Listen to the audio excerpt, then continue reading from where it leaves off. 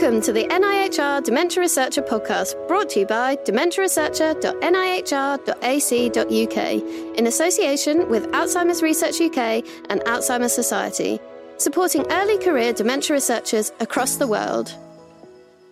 Hello, and thank you for tuning in to the Dementia Researcher podcast. I'm Dr. Emily Oliver, and having been on the podcast a few times before, I'm delighted to finally get my chance to sit in the host's chair. For those who haven't read my regular blogs on the Dementia Researcher website, I'm a registered mental health nurse, and since finishing my PhD in 2019, I worked as a consultant admiral nurse at Dementia UK, and am now the lead nurse for dementia at Portsmouth Hospital University NHS Trust. I specialise in dementia care since qualifying, and I'm really passionate about the care for older people, specifically those with dementia, and specifically in acute hospitals. My clinical academic doctorate, funded by the NIHR, or National Institute of Health Research, and supported by the University of Southampton, explored the work system factors of the acute wards and the effect on nursing staff capacity. I've also participated and led on other research studies that focuses on this topic. It is through my own research that I've become aware of the great work being done by the NIHR Centre for Engagement and Dissemination. And today I'm really pleased to be joined by three guests who were all instrumental in their recently published work, which brought together NIHR research on several aspects of dementia, including topics such as loneliness in people with dementia and their carers, communication with dementia patients, and barriers in accessing dementia care. It is this report, the research within it, and the work it took to collate it that we will discuss today. So let me introduce our three guests. Joining me today, we've got Anne Pascoe, who is the carer and founder and chair of Connecting Communities. We've got Christina Victor, who is a professor of gerontology and public health at Brunel University, London. And we also have Nick Spirit, who is responsible for the stakeholder engagement management at the NIHR Centre for Engagement and Dissemination. So hello, everyone, and thank you for joining us today. If we just go around and have a few introductions, and Anne, I'll come to you first. Perhaps you could tell us a little bit about yourself and how you became involved with the NIHR. Yes, hello, everyone.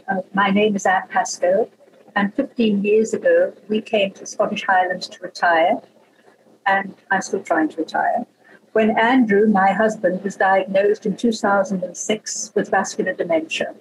Of course, our plans for travelling and exploring the world in our retirement came to a dead stop. I was told you have two options. You can leave him, which of course wasn't an option, or you can learn to live with it. But I chose a third route, which was to change the situation we found ourselves in. And so I became a carer activist and spoke out whenever I could. In 2012, I set up the first rural dementia-friendly community in Scotland, which was quite radical in those days, but interestingly, we found that in a rural setting, we had to practice social inclusion for everyone, not just for people with dementia. And over time, we've developed a circle of support which provides support for all older folk in our rural community, including dementia, and covers both undiagnosed, which is more prevalent, as well as diagnosed people with dementia. Plus, we train all of our staff to an enhanced dementia level. So I have a lot of lived experience which I draw on, and when asked by the NIHR to review the dementia research for the alerts, I jumped at the chance. Thank you, Anne. And it'll be so interesting to hear all about that further on today. So next, can I go to Professor Victor? Do you mind if we call you Christina? Is that all right? Please call me Christina. It sounds far too grand. Thank you very much. So Christina, just tell us about yourself and how you got involved in this project as well. Well, so I'm Professor of Gerontology and Public Health at Brunel University in West London. And I've had an interesting and diverse career, but my two strands, I think, have underpinned my developing research career. One aspect is I've always been interested in well-being, whether that's quality of life or life satisfaction, or all the different ways that we can think about it. So I've always been interested in that. And my principal research interest has been looking at that for older adults. So inevitably, dementia is something that affects older adults more than the rest of the population. So my research sort of expanded into that area. And actually, I've had a long engagement with NIHR. I was just thinking when you asked me the question that I was the first chair of the South Central Research for Patient Benefit panel. So I think that also identifies something else that's been really important across my career, and that is engagement with what we used to call patient and public, and the name changes. But I think for us as a researcher, for the research group I'm part of, and for the university where I work, public engagement in research is absolutely crucial. In the Royal Charter for Brunel University London, it says the mission of Brunel is to do research that's of benefit to society. And I like to think that's been the sort of motto that's guided my research career, and hence the link to NIHR. That's great. I think we should all have that as a tagline in research, shouldn't we? I think it's a great shorthand for a lot of the public institutions. Absolutely. We'll have to write that down afterwards. Yeah. Thank you. Thank you for being here today. And Nick, can I come to you next? Yeah, so hi everyone, I'm Nick Spirit. I'm a Stakeholder Engagement Manager at the NIHR Centre for Engagement and Dissemination. My background, or my degree, was actually in microbiology, and that sort of led me to develop an interest in sort of science and research. And I suppose it led me to where I am today in my role, which is focused on helping incorporate the voices of health and care professionals, as well as patients, carers and the public, into the work that we do at the centre. Thank you. I feel very privileged to be here today with all three of you. What a great opportunity to host this. So thank you. So Nick, I'm going to come to you first. So help us set the scene as such. So many of our listeners are outside of the UK. Most of them will have heard of the NIHR, but can you tell us about the Centre for Engagement and Dissemination, or CED? It might be easier to coin it as that. Yeah, so the NIHR Centre for Engagement and Dissemination, or CED, was actually launched last April 2020. So we're coming up to our year anniversary, and it incorporates the functions of two previous centres, the NIHR Dissemination Centre and NIHR Involve.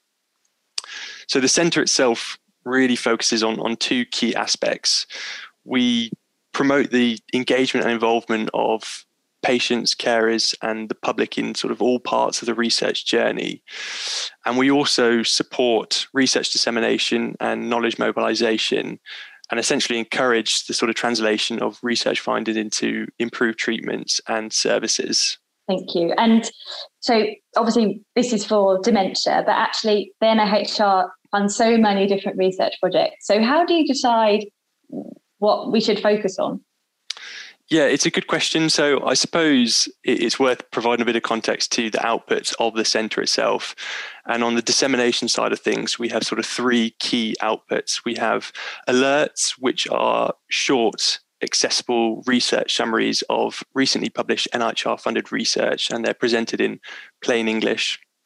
We have collections, which group together alerts on a specific theme or topic, and they're really sort of brought to life then by commentary for people who are interested in that research. And then finally, we have themed reviews, which are more dynamic reviews of bodies of evidence, and they're very much focused on relevant research. So most recently, we had the long COVID themed review, and we're currently doing one on young people and mental health. But in terms of selecting the research fields, because we're obviously an NIHR centre, we're led by the priority themes. And obviously, when the research is funded by the programmes, we then get the sort of tail end of the publications coming through, and we're sort of led by those priorities, and we decide on what publications to action into alerts via their actionability and how they can sort of implement practice. Great. And I'm sure our listeners will be really keen to know what the priorities are. So we'll probably come back to that at the end. There's a key point to note. So this is great that we have this in the UK. And do you know if there's anything similar in other countries, or?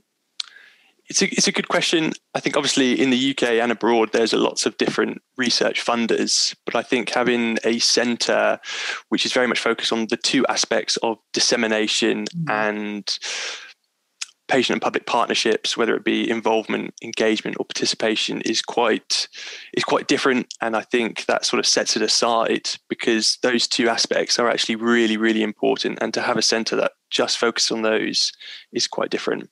So we're very lucky. I'm very pleased because your latest collection, or the one that you worked on together, was on dementia research. So why was that? How did that come about? And that's open to any of you. I suppose I can sort of kick it off. And I suppose it goes back to the point I made before, which is that dementia is obviously a priority theme of the NIHR. So at the Centre of Engagement and Dissemination, we were seeing a lot of sort of high quality dementia research coming through and being published. And as we were sort of developing the alerts, we were building a great selection of research summaries surrounding lots of interesting aspects of dementia. And with that, we thought that the research and the alerts would really benefit from being put together as a collection and receiving commentaries from individuals for whom the research would be relevant. So Anne was one of the commentators, for instance, and it was just a real opportunity for us to get insight from people who the research was for, to see what they can learn from the research and how it can benefit them. Right. And on that note, this report is published now. So who is it aimed at? Yeah, it's a good question. I think the report is really for anyone who has an interest in dementia research. There are obviously specific alerts within the collection, which could be of more interest to certain audiences. But I think, with over half of the UK population, for instance, knowing someone who's been diagnosed with research, I think the collection can really be of interest to a lot of people. Great. And what do you hope after reading it, and this is open to everybody, people will do with that knowledge and that learning that they got from that? I think one of the great things about the collection is it shows the breadth of dementia research. So perhaps often we think of people in labs trying to find the pathways to disease and to find the cure, and not think about research that looks at what's the experience of people living with dementia and their carers. And it's going to take a wee while before we can find a cure. So what is research telling us how we can make life better, or the best it can be, for people with dementia and their carers? So the thing I liked about this particular thing was the broad spectrum and the recognition of that dementia is studied across the sort of academic disciplines. And that's one of the nice things about it. Every discipline can contribute to addressing a major health challenge. And I think the other thing I would hope, particularly from the social science research, not necessarily the projects I'm involved in, but more widely than that, is to take some of the stigma away from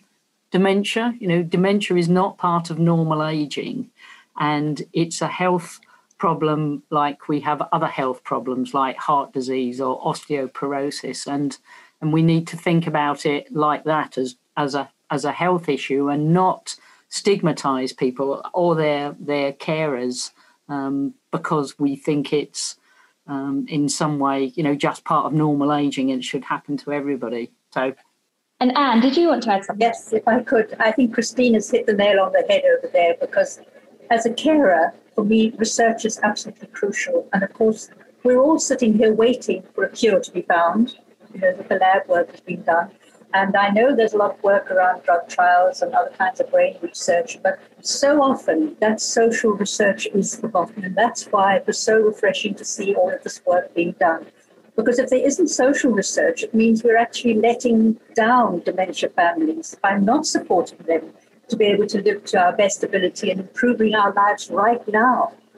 And when one reads, for example, those alerts, you realize that so much is going on out there and it can help us. But the key also, of course, is to get it published so that these things can be rolled out across the whole country and across the world, not just to where the research is being done. And Anne, on that note, so you, as you said, you were a carer for your husband, and you're also very active in the community. So things like this, what does that mean for both you as a carer and also for that community side? Well, as a carer, as I say, we're always waiting for a cure to be found, but it's not going to happen for a long time. So that social research is so important. But an interesting thing that I also think is that there's so many communities, rural and urban, not only in the UK but all around the world. I mean, we've actually done work with communities in Australia and Canada and in the US.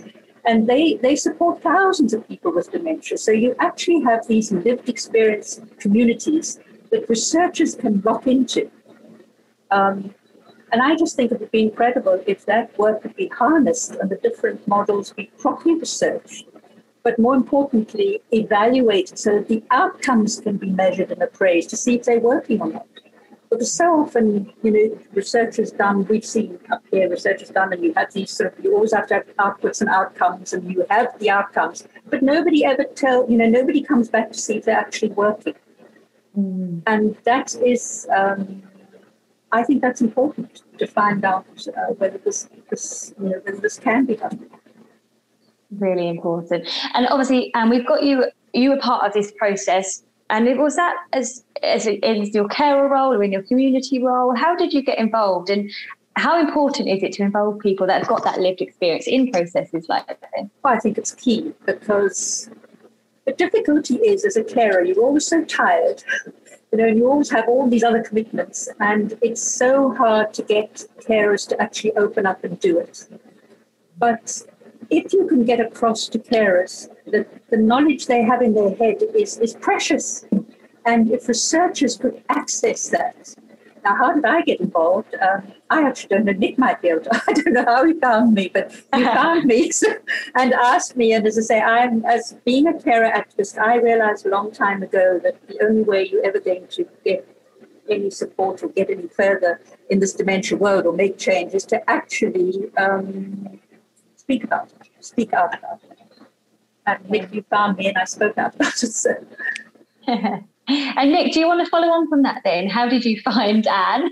And also, how can other people get involved if they'd like to? Yeah, so as part of the sort of process for collections at the moment, at least, it's once we start building a sort of selection of alerts around a similar topic or theme, it's really trying to identify people who would be interested in it and people for whom the research would be relevant. So I think it might have actually been Google search that I found Anne.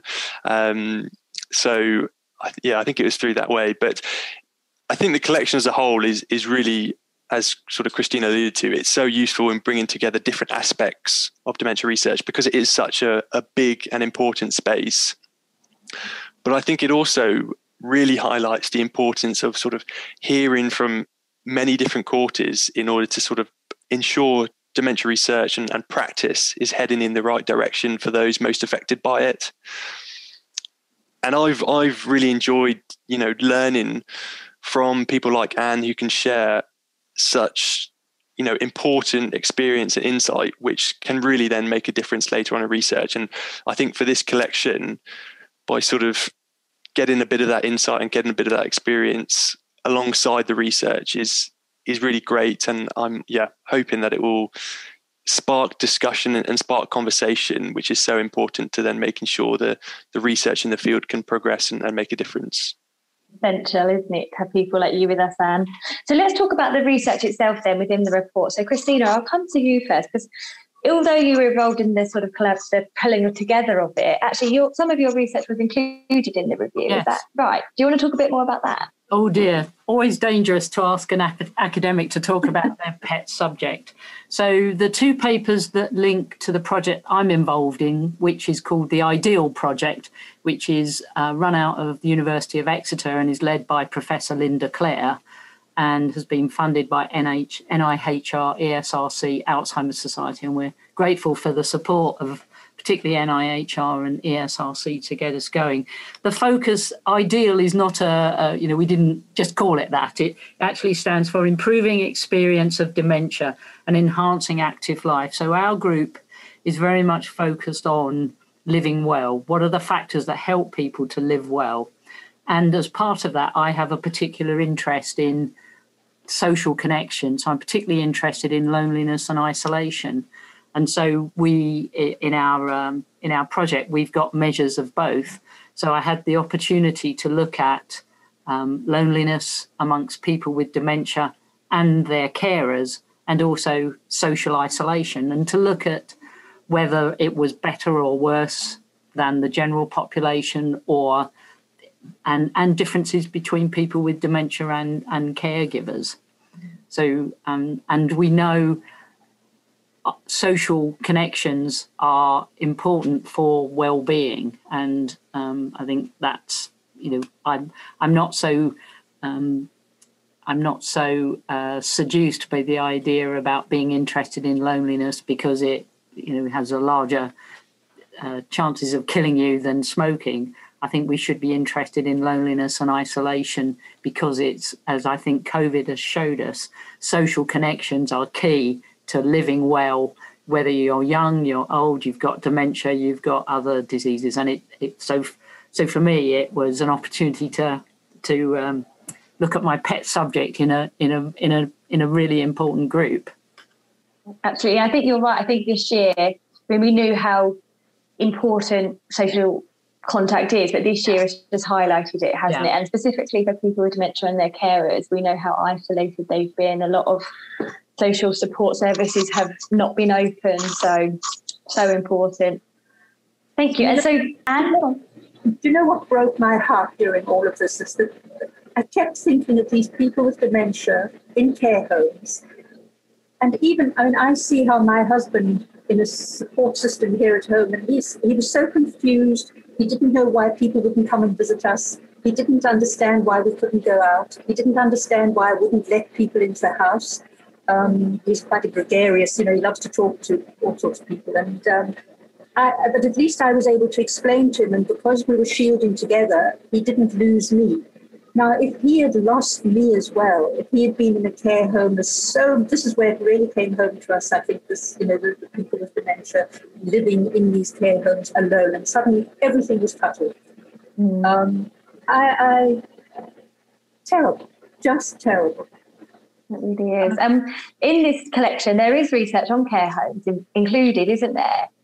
Well, I think care homes are extraordinarily interesting, but rather difficult places to study. So when I first started my career, care homes were essentially publicly funded, and it was very much easier to get access to do research in those settings than it is now. I think they are very interesting settings because they are often very cut off from society, so they're not part of the local community, and particularly with COVID, that sense of dislocation from the wider social world, I think is quite problematic. And something that I'm quite interested in is, again, how you maintain social connections when you're in when you're frail and perhaps have cognitive challenges that don't make social engagement easy. And thinking what it was like in COVID, of trying to learn new technologies. And one of the things I'm very interested in care homes, although this may want to edit it out because it make me seem rather weird, is touch. So I think the other thing COVID has shown to us is not just social relationships, but actually the physicality. So if you're in a care home all the time, perhaps you only get touched once a week when your daughter comes to visit you. All the rest of the time you get touched because people are doing things to you. You're a nurse, you know about therapeutic touch. So I think people, we try very hard to make care homes good, and it's an observation, not a criticism of the people who work in them, but it is problematic to maintain that, so the social health of the community, I think. There is so many areas that we still need to research, aren't they? Or need further research. We'll absolutely. And Nick, of all the collection areas, we've got that loneliness piece. There was a bit of care home. What really stuck out for you within the collection, and something you think others should know? I think for me, the collection was really interesting because it was a lot of the research was obviously focused on the carer side of things. And as we were saying before, I think that the social science of dementia research is such an important area that always needs more and more research done on it. And I think it's interesting about the care home research as well, because I think care homes themselves, in order for improve, I think there has to be research to really acknowledge the difficulties that the care homes face in trying to implement research. And I definitely see that research coming through now.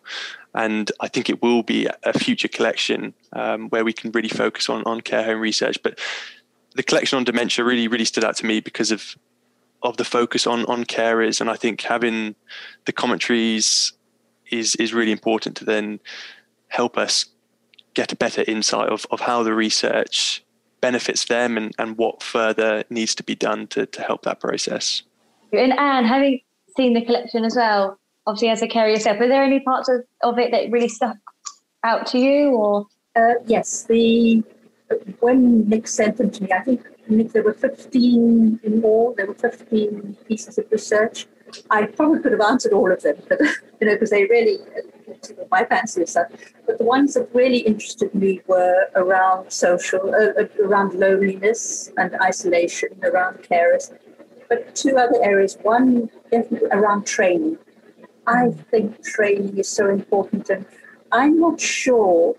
Again, I said earlier, that training outcomes should be evaluated and measured, and then not just stop as a piece of research, but then put out so that other people can be trained. For example, one of the training that we were reading about, there were issues around cost, to implement this training. Mm-hmm. And I thought, why can't it go online? We've had to put all our training online now. Why can't it go online? And then even us up here in the Scottish Highlands, in the middle of nowhere, we could access that training. And it would be so valuable. I also think not only for people trained carers, for not only training for professionals, but carers need training, and we don't know it. When Andrew was first diagnosed, I was so bewildered. I mean, I didn't know which way to turn. And I actually went back to university and got a master's in dementia because I thought I'd got to learn about this, what I'm having to deal with here.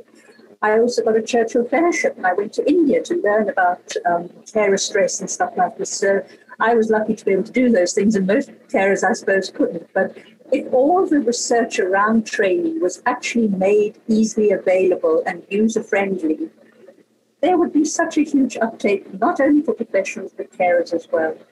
I think that's very important. The other piece of research that really interested me was also the working, the carers working or not.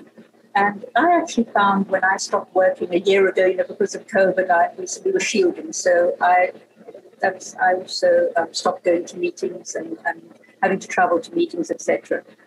And I found by being home alone all the time, not home alone, but home here with Andrew, just the two of us alone, I think in my mind I became a worse carer because I didn't have that outside interest and I couldn't get out. I wasn't getting out. Now he was cock-a-hoop because I was home all the time. Mm-hmm. So, he was actually thrilled that I was home and he and the animals, I'm here all the time. But I have to say that it made my caring life very much more difficult. So I actually think whether a carer gets out to do a job, as many carers have to actually, I suppose, support families, or in my case, where one can go out and do a lot of, do community work and put your knowledge back into the community. I think getting out those few hours every day actually gives you sanity to be able to come back into this dementia world again and deal with it. I found that research very interesting. And I think you just outlined there another bit of research that we can do. I hope somebody is jotting these down because actually there is so much more. But there is also a lot that's already been done. And one of the challenges that researchers and me myself, I found this a challenge, is when we do the research and we get these outcomes, actually turning that into something usable or something that means something in practice, so that we can support people like you, Anne, and people that are caring for or living with dementia. So any advice on how we get better at this in research in general, but particularly dementia research, just implementing those findings into practice? And Christina, I'll start with you. Oh, thank you. You start with the academic who never implements anything. I'm sure you do. Well, I think there are a number of. Perhaps I might be a bit more expansive in interpreting your question. I think some of the things we can do as researchers is challenge myths and stereotypes. That's the first thing that I think we can do, to say not just that dementia is a disease, but people with dementia show variation in terms of their material, health and other social resources, and that can affect outcomes. So that I think a really important lesson from dementia research is that people with dementia aren't a big homogeneous lump. They show the same social axes of social differentiation as the rest of us. So I think that's an important thing, that when And for me, even perhaps in the kind of work we do, what we're contributing to is identifying that people with dementia are individuals with a biography and a history. And I think although perhaps our kind of work is not directly influenced, we're contributing to notions around personalised care, that actually you need to think about the individual and not put them in a box as this is a person with dementia. This is a person with dementia who, may be from a very privileged background or a less privileged background, has a supportive family, doesn't have a family. So I think a lot of the kind of research that we're doing is at that first stage before we're developing interventions. We need to sort of scope out the landscape. And I'm going to answer the question that you were asking my colleagues earlier. I think one of the things that collection does is not just look at what it's like to have dementia now, but thinking about what are people with dementia going to look like in 20 years' time. And I was really pleased that the collection picked up a paper from Black and minority ethnic groups, because at the moment, 5% of people with dementia come from minority communities. But in 10 years' time, that's going to look very different. And we need to think about how we're going to care for those kinds of groups. So that's a partial answer to your question. I think the other way that people like myself, so we weren't a program grant, we weren't developing interventions, we're trying to understand what gives purpose, meaning and quality to people's lives, is the involvement of people with dementia and their carers. So what our project, we've been extraordinarily fortunate to have been supported by a group called the Always Group, who are a group of people with dementia and carers who've been with us right from when we wrote the first application in 2014. So as we're doing our research, we're constantly involving them in terms of the questions to ask, but also when we've got the results, what does it mean? And then how can we take that to people like the Alzheimer's Society and help them develop policy and practice around, let's say, for example, loneliness and isolation. So I'm not sure I've entirely answered the question, but I think it's engagement with the community that you're working with, but also engagement with the people who are going to use your findings. So the Alzheimer's Society, our group, Professor Claire and group, we've been to the sort of all-party parliamentary group on dementia. We talked to the Alzheimer's Society. So I think it's a constant conversation.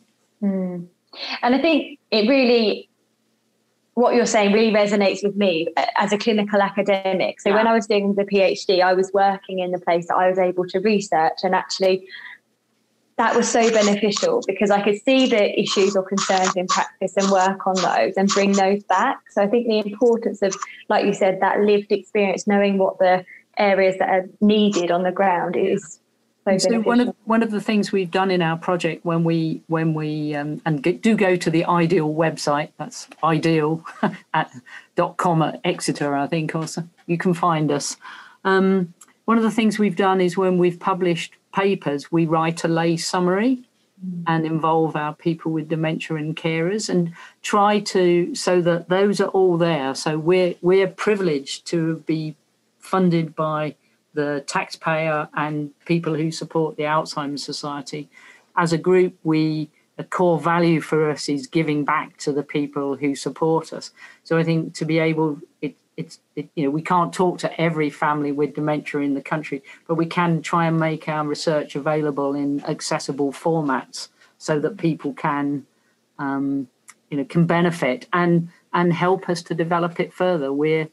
We're only one part of the dementia sort of research community, and we take advice from those who are experts in different areas as well. Thank you. And Nick, I'll come to you then about dissemination and turning findings into practice. How does the CED play a role in that, or what can we do to make that better? Yeah, I think it's such an interesting conversation. And I think, to echo what yourself and Christina has said, it's so important making sure that you have that engagement and involvement with the end users. And as Christina said, there's no point in doing an intervention if you don't have an idea of who it's for and how it can work. And that's why lived experience and insight is so important in that respect. I think as well, there's the thinking of, okay, once my research is published, then is that it? And that's definitely not the case. You know, thinking past just a publication in a journal is so important. And that's sort of where I suppose dissemination and knowledge mobilization sort of kicks in. And to really be thinking of those aspects as a researcher is really important. And I suppose that's part of our aim at the centre, is to get researchers thinking about, okay, what's next? How do we make a difference? How do we ensure that the people who we're essentially doing this research for can actually use it and benefit from it? And I think, you know, having conversations like we're having now on the podcast, just talking about research, you know, it doesn't have to be a massive step, but it's one of those stepping stones, and just speaking about what could be good research in the future or what's helping with implementation at the moment, I think is really helpful.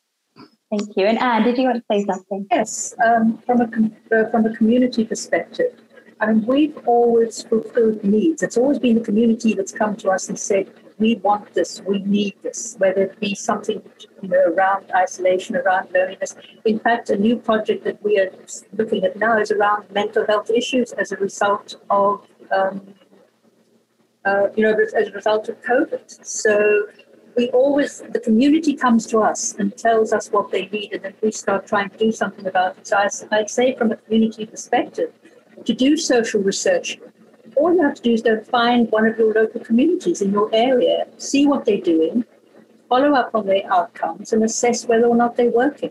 But then more importantly, publish it. And, you know, so that other successful models can be replicated all over, so that we don't have to keep reinventing wheels.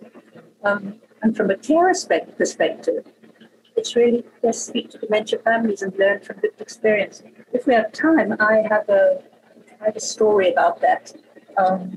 My husband was a keen photographer before his diagnosis. And after his diagnosis, he tried to paint some of his photographs. And of course, I went into wife mode and I said, darling, those awful, stick to your photography. Don't try painting. Well, to my horror, I then went back to Union, and one of the modules I was doing was around creative work. And I learned that while the short-term memory and then long-term memory, are the first things to go, the last ones are creativity and imagination. I didn't know that. So, of course, I thought, oh, my goodness, I've messed up again, as a carer. So I went back and I said to Andrew, darling, why don't you try painting one of your pictures? And I must say, quick as a wink, he came back to me and said, you told me I'm rubbish. But we persevered. And, today Andrew's art is the single key concept that gets him up in the morning. It keeps him going a good part of the day. It's kept him going through COVID this last year. It's kept me going. In fact, it's become an obsession of his, but a wonderful obsession, because his art is something quite extraordinary to behold. And, maybe stories like that can be inspiration for other people with dementia to follow. But I think one has to have, when you go and try and get money to get other people, to be able to get art into a community, they want proven research.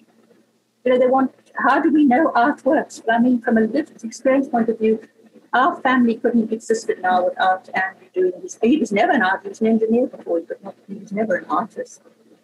So that's the kind of work, and that the same is around art, music, dance, all these social areas that we work in. So more research could be done around that would be fantastic.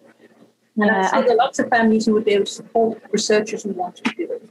And I think you're right, those lived experience stories like the one you've just told, they can be the catalyst, can't they, for research to happen?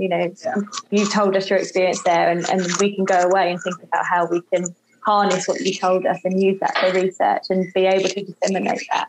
Because I'm totally sure there are lots of other people like that. So, but it's got to somehow, and I'm not a researcher, so the researchers have to gather that information and get it out there so that people with the money can, for to eventually become a statutory service. Wouldn't it be incredible if all these things could be part of, not just coming in and cleaning and washing and doing all that stuff, but actually these the good things to give person quality of life and good well-being.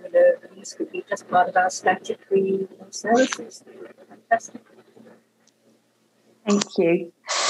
So we know that a lot of early career researchers are involved with the NIHR Dementia Researcher podcast and blog. So I just want to ask you, if you were to give one bit of advice to an early career researcher, what would that be? And Nick, if we start with you first. Yeah, I think that's a tough question to answer. But I think my advice, obviously coming from the Centre for Engagement Dissemination, is to really obviously think about who you're doing the research for, how it can make a difference, and make sure that you keep going with the research once it's published, and make a difference. Thank you. And shall we go to you next? Yes, I think every single person who's doing research probably knows somebody who has a bit of dementia, whether it be a loved one, your own family, or whether it be on a professional basis. Ask them, speak to them. What do you need? What would you like that would make your life better? And that conversation can be on, I think, to research projects. Mm-hmm. That's possibly the first thing, is to find out what do families want, what they need. Thank you. And Christina, same question. Oh, well, difficult one to answer. I would say, I think perhaps some early career researchers have put off dementia because they think it's depressing. But I think a career in dementia research is incredibly rewarding, because you meet some fantastic colleagues who are in the research community, but you also get to meet an incredible group of older people, mostly older people, because we mustn't forget that there is a number of people who get dementia at a younger age, for which I know there's a particular group at UCL who work with them, but that's a different issue. I think it's not depressing. It's really rewarding, and you can really make a difference. And if you don't see yourself as an expert in dementia, there's still a place for you, because we need people who are interested in well-being. So there's lots of opportunity. If you think, well, I'm an anthropologist, and what role is there for me in dementia? Oh, yes, there is, in about the different ways communities live. So I would say it's a great field to work in, because you're going to meet fantastic people in every phase of your career. Definitely, and I think actually each and every one of them would be more than happy to talk to any early career researcher if they're wanting to get involved, aren't they? So I think we're also keen to get more people involved. We have at Brunel, so it isn't a group that's particularly for dementia, but it's the group of older adults who support ageing research at Brunel. And when I say, we're organising a seminar to discuss a research project I'm running or one of my colleagues is running, and they go, oh, yeah, that's great, and we get a group together. If I say to them, we've got a new PhD student or a new postdoc coming, they want to talk to you about their project, I'm overwhelmed. So my people, my reference group really love working with new researchers, be they PhD students or early career researchers, postdocs. They really, really like working with them. I think they'll give you so much time. That people are unbelievably generous. Thank you. I think we'll end there, because that is just such a lovely note to end on. I think we've touched on so many things that are important today. So not just the collection, but actually the breadth of dementia research that's out there, the need to include the lived experience, how we improve dissemination, and actually just how we get more people involved and how we will welcome more people to be involved. So thank you so much. So just so everybody remembers your names again, if they can get in touch with you. So I'd just like to thank you all. So it's Anne Pascoe, Professor Christina Victor, and Nick Spirit. Thank you. If you haven't already looked at this collection, you'll find it on a link below this podcast or visit evidence.nihr.ac.uk/collection/dementia. We have profiles on all of today's panellists on the website, including details of their Twitter accounts. Please take a look and go to the Evidence website to have a look at what they do. Finally, please remember to like, subscribe in any app you're listening to. And thank you for listening. Brought to you by dementiaresearcher.nihr.ac.uk in association with Alzheimer's Research UK and Alzheimer's Society, supporting early career dementia researchers across the world.